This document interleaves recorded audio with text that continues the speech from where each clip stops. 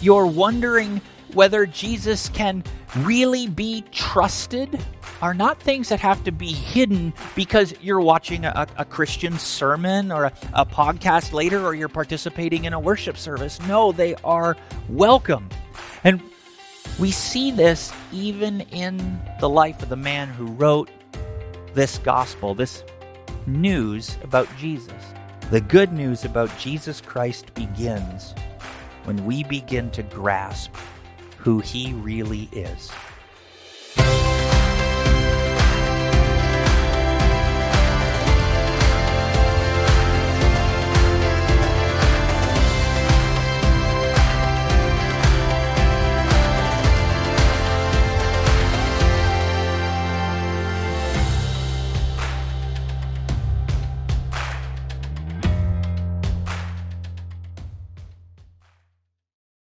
Well, welcome to part 2 of our series called The Son of God as we look at the Gospel of Mark together.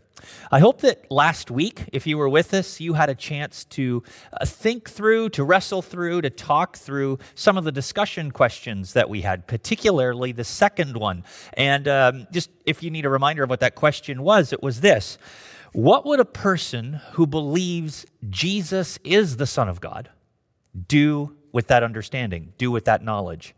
And implicit in that is the idea that the things that we really believe in are things that will affect our lives. We will do things because we believe in them. If we are a sports fan, if we believe in the Bills and we think that the Bills have a chance to make the playoffs and maybe even be a Super Bowl contender, then we're going to watch the Bills games. If we call ourselves a Bills fan, then we're going to watch the Bills games. If we say that we're a fan of reading, then we believe in learning from podcasts, then we're going to find time to have podcasts in our lives. So what does it mean to believe in Jesus as the Son of God? How does that translate into our lives? Because sometimes Christians say they believe in Jesus, and then there's not a real demonstration of things that they do in order to demonstrate that they believe that Jesus is the Son of God. I remember one time I was at a training for Crosstalk Global. Crosstalk Global is a Christian ministry that trains biblical communicators all around the world so that every culture can hear God's voice. We help people learn how to preach who may not have access to a Western education, to get to seminary, to fly over here, and to teach their people God's word. And so we go to them. We go to them online, we go to them in person, and we help train them. And one of the trainings that we had as instructors was how to teach adults. How does adult Christian education work? How does adult education work? And part of our assignments during that week of training was that we had to give a seminar using some of the things that we had learned. We were divided up into teams and had partners, and we had to give a talk. I don't remember specifically what the purpose of our talk was, but I remember this introduction. What we did was that we had a discussion where I was saying that if you want to be healthy, then you have to eat well. And what my partner did was hold an entire tray of sweet treats, donuts, cannolis, cookies, etc. And he was, the whole time I was talking, saying that this is something that everyone needs to do, is have a healthy lifestyle. That means they have to eat healthy. He was holding up one of the donuts, holding up one of the things, and he's just like, oh, absolutely, that's me. You're describing me in a nutshell. And he's just stuffing his face with all of these donuts. And he said, as I turned and looked at him, I said, why are you eating all of those things? Well, I like them, he said. But those aren't healthy foods. He goes, I know. But you said you believe in a healthy lifestyle. I do. And of course, the room is just laughing because of just the silliness of the fact that some people say that, oh, I absolutely believe in that. That's something that I firmly believe in 100%. But then, of course, they do something that demonstrates that they actually don't put it into practice. And isn't that the nature of belief? The nature of belief in itself is that it automatically translates into action in our lives. Belief is not just something that's intellectual. Belief is not just agreeing with a fact, but a belief, a core belief, is something that we will do everything we can to put into practice in our lives. So, what does belief in Jesus as the Son of God look like? Well, I think Christians sometimes struggle with this. And we're going to take a look at a passage at the very beginning of the Gospel of Mark that really helps clarify that for us. If you have a Bible with you, turn with me in them and take a look right back to the very beginning of the whole Gospel of Mark. Mark chapter 1, verse 1. It's there we read that this is the beginning of the good news about Jesus the Messiah, the Son of God. As it is written in Isaiah the prophet, I will send my messenger ahead of you who will prepare your way, a voice of one calling in the wilderness, prepare the way for the Lord, make straight paths for him. And so John the Baptist appeared in the wilderness, preaching a baptism of repentance for the forgiveness of sins. The whole Judean countryside and all the people of Jerusalem went out to him. Confessing their sins, they were baptized by him in the Jordan River. John wore clothing made of camel's hair with a leather belt around his waist, and he ate locusts and wild honey. And this was his message. After me comes the one more powerful than I, the straps of whose sandals I am not worthy to stoop down and untie. I baptize you with water, but he will baptize you with the Holy Spirit. You know, if you were a first century Jewish person, to have someone appear like John the Baptist would have just screamed that he fit the mold of an Old Testament prophet from long ago. There had been a period of history where God had not sent a prophet, had not spoken through a prophet for 400 years, and now a prophet was clearly arriving because prophets had a tendency to do wild and crazy things in order to get their message across, but also because that's just kind of the mystique that built up around them. They were kind of outliers, and John really fit that description. He had crazy clothes. He ate crazy food. I mean, I don't think that camel hair is in this year for the fall season. I do know that donuts have a more likelihood of being eaten and consumed than locusts. Wild honey I could get into, but I'm not so sure about the other parts of his diet. So he was really an outlier, and he was preaching a message to get ready because God was coming. The Lord is coming. You need to get ready. You need to repent. And the way that you showed this repentance was to go be baptized. And John baptized many people in the Jordan River. And that's an interesting step because to me, baptism is one of those things that you really have to say, I'm doing this, I'm intending to make this step. It is clear, it is a clear declaration. I think that's why we still practice baptism today, is because it's a clear step of declaration that you are intending to believe in Jesus, that you're putting your trust in him. And, you know, let's face it, repentance is one of those things that if the person who's baptizing you thought you were just playing games, maybe they hold you under a little bit longer and help you out a little bit in making sure that you're absolutely repentant. And of course, John is that crazy guy, crazy clothes, crazy food. He might just be the guy to hold you under a little longer to help you out and help you repent. And his message, though, was fairly strange. He said something that probably would have caused people to wonder, but also given people a reason to repent. Because he said, someone's coming who I'm not even worthy to untie their shoes. Imagine someone with that kind of power and authority who would likely be able to peer into your life to decide whether you were part of being obedient to God and all of those questions. Boy, you wanted to get this right. You wanted to make sure you were ready. And that was the message that was coming, this message that someone is greater. And the way that he describes him is that he's just far more powerful. And then Jesus comes. In verse 9, we read that at that time, Jesus came from Nazareth in Galilee and was baptized by John in the Jordan.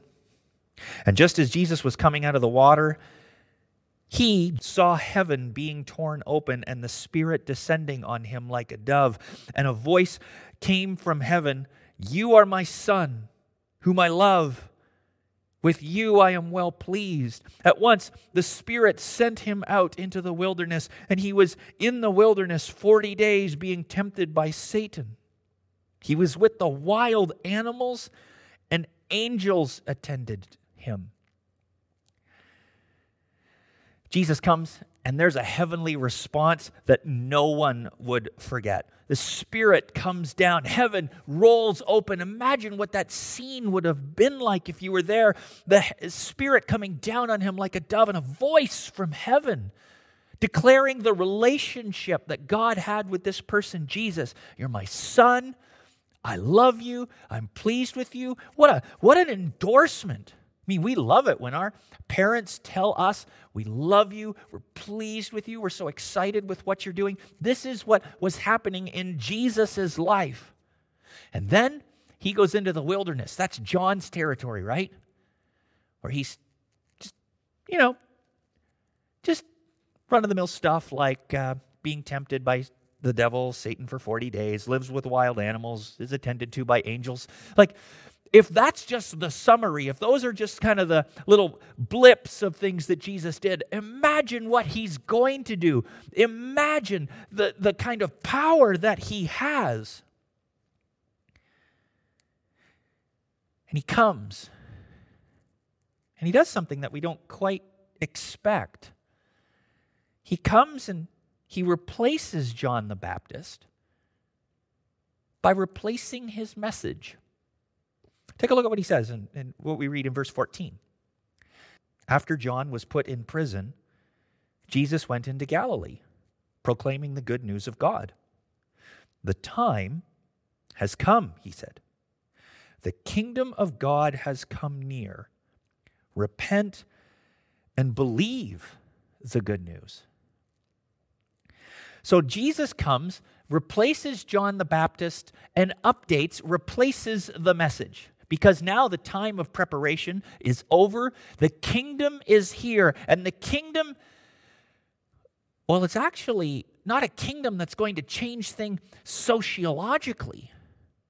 What the kingdom changed, what Jesus changed in the message was about accessibility. Because John's message was a message of repenting through baptism. Jesus' message was a message of repent through believing that the good news is here. Repent and believe the good news. The difference is that John's baptism was John's message of repentance was be baptized. Jesus' message of repentance is believe. And to be honest, that seems kind of anticlimactic.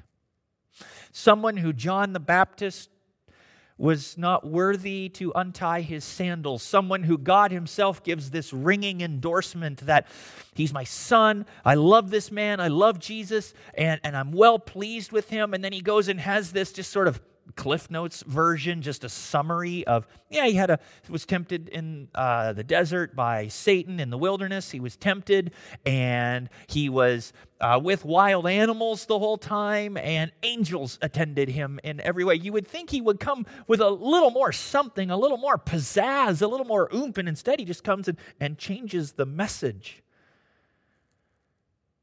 And it seems like it's anticlimactic because we expect something more. We expect a clearer step, a clearer move. I mean, doesn't Jesus know that if you believe in a healthy lifestyle, that you're not just going to stand there and stuff donuts in your face? I mean, what does he mean by belief? Mark goes on to write in verse 16 that as Jesus walked beside the Sea of Galilee, he saw Simon and his brother Andrew casting a net into the lake, for they were fishermen. Come, follow me, and I will send you out to fish for people. At once they left their nets and followed him. When he had gone a little farther, he saw James, son of Zebedee, and his brother John in a boat preparing their nets. And without delay, he called them, and they left their father Zebedee in the boat with the hired men and followed him. Jesus wasn't saying that belief was some form of bland, yes, I believe you're the Son of God, and that punches the ticket. That gets me into the good news that the kingdom of God is near and that I now have it and possess it. He defines he defines repentance as following. Because that's what he describes belief as. All right, I need to change that. Okay, so we're going to come out of the scripture and followed him. Do you see the difference? Jesus defined belief as following.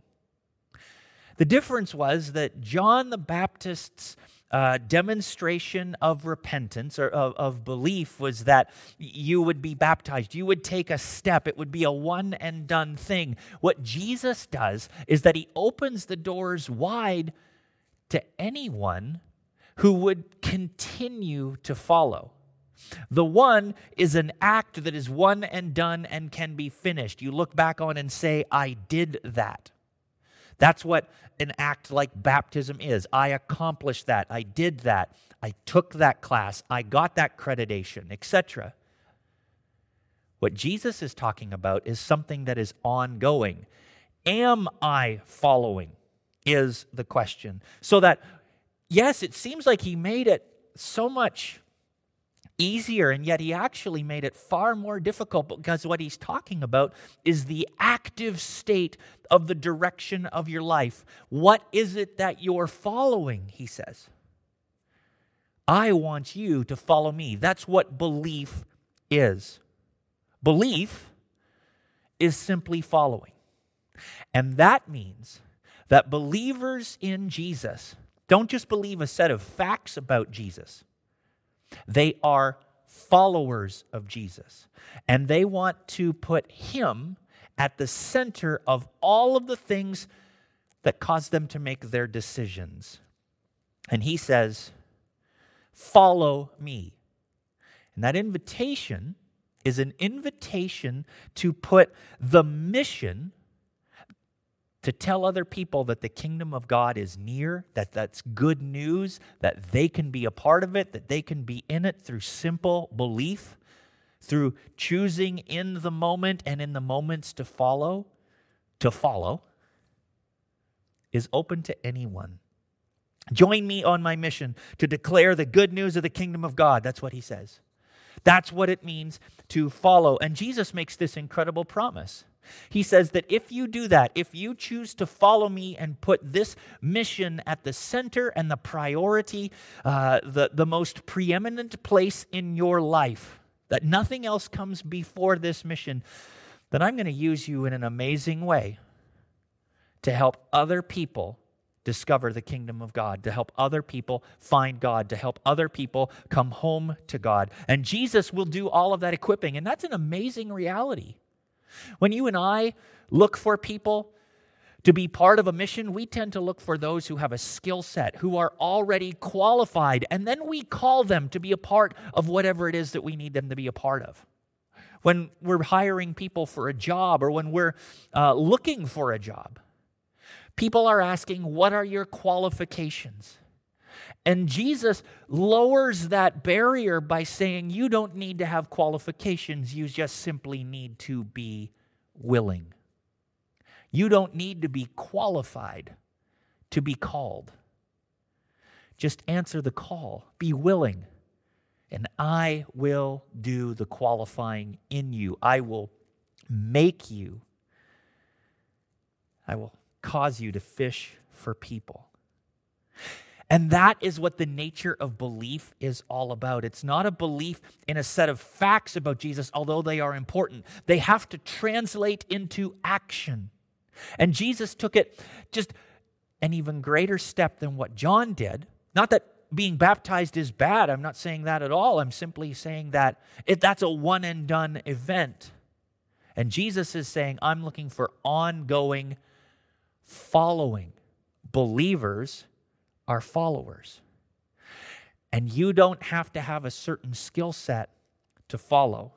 It only takes willingness to walk with Jesus and put the mission that Jesus came to live out on this earth, to declare that there's good news, that the kingdom of God is near. It's nearer than you could possibly imagine, and you can be a part of it, you can be in it, and you can play a significant role in inviting others to come to it, to make that the central part of our lives.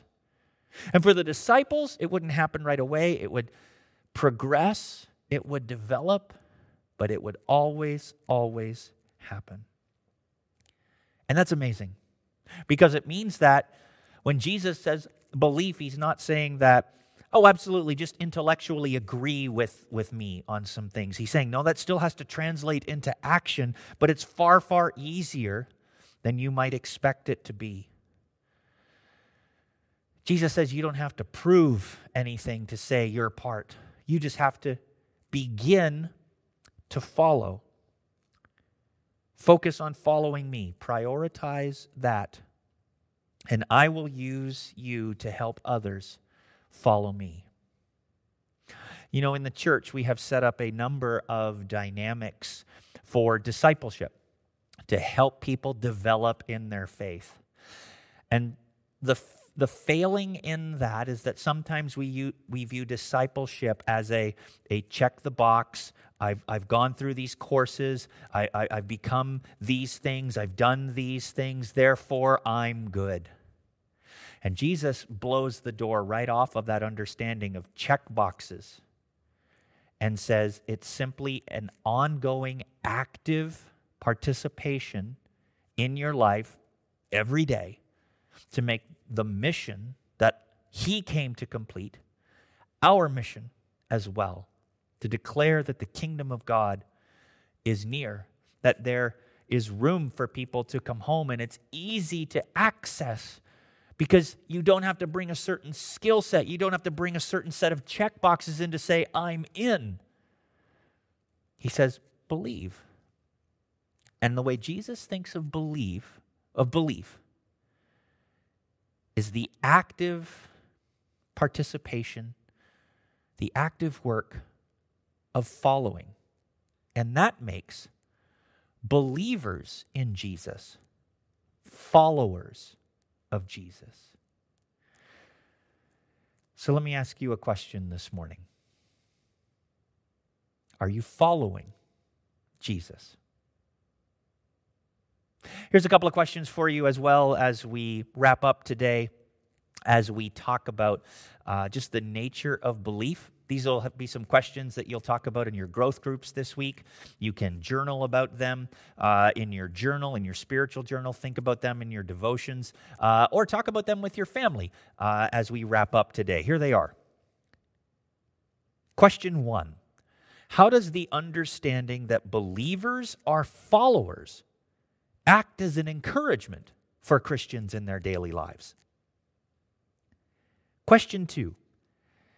In what ways has Jesus used you to fish for people as you have prioritized following him? For Jesus, believing is following. Let me pray. Father, I thank you for the fact that We don't have to go through a set of rituals. We don't have to check off a number of boxes. We don't have to accomplish a number of courses or trainings or go through classes or anything like that to believe.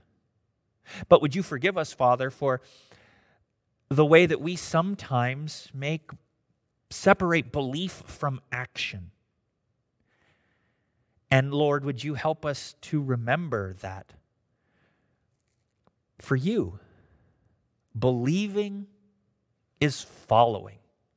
And would you help us, Lord, today and every day, make you and your mission our mission in our daily lives. I pray this in Jesus' name. Amen.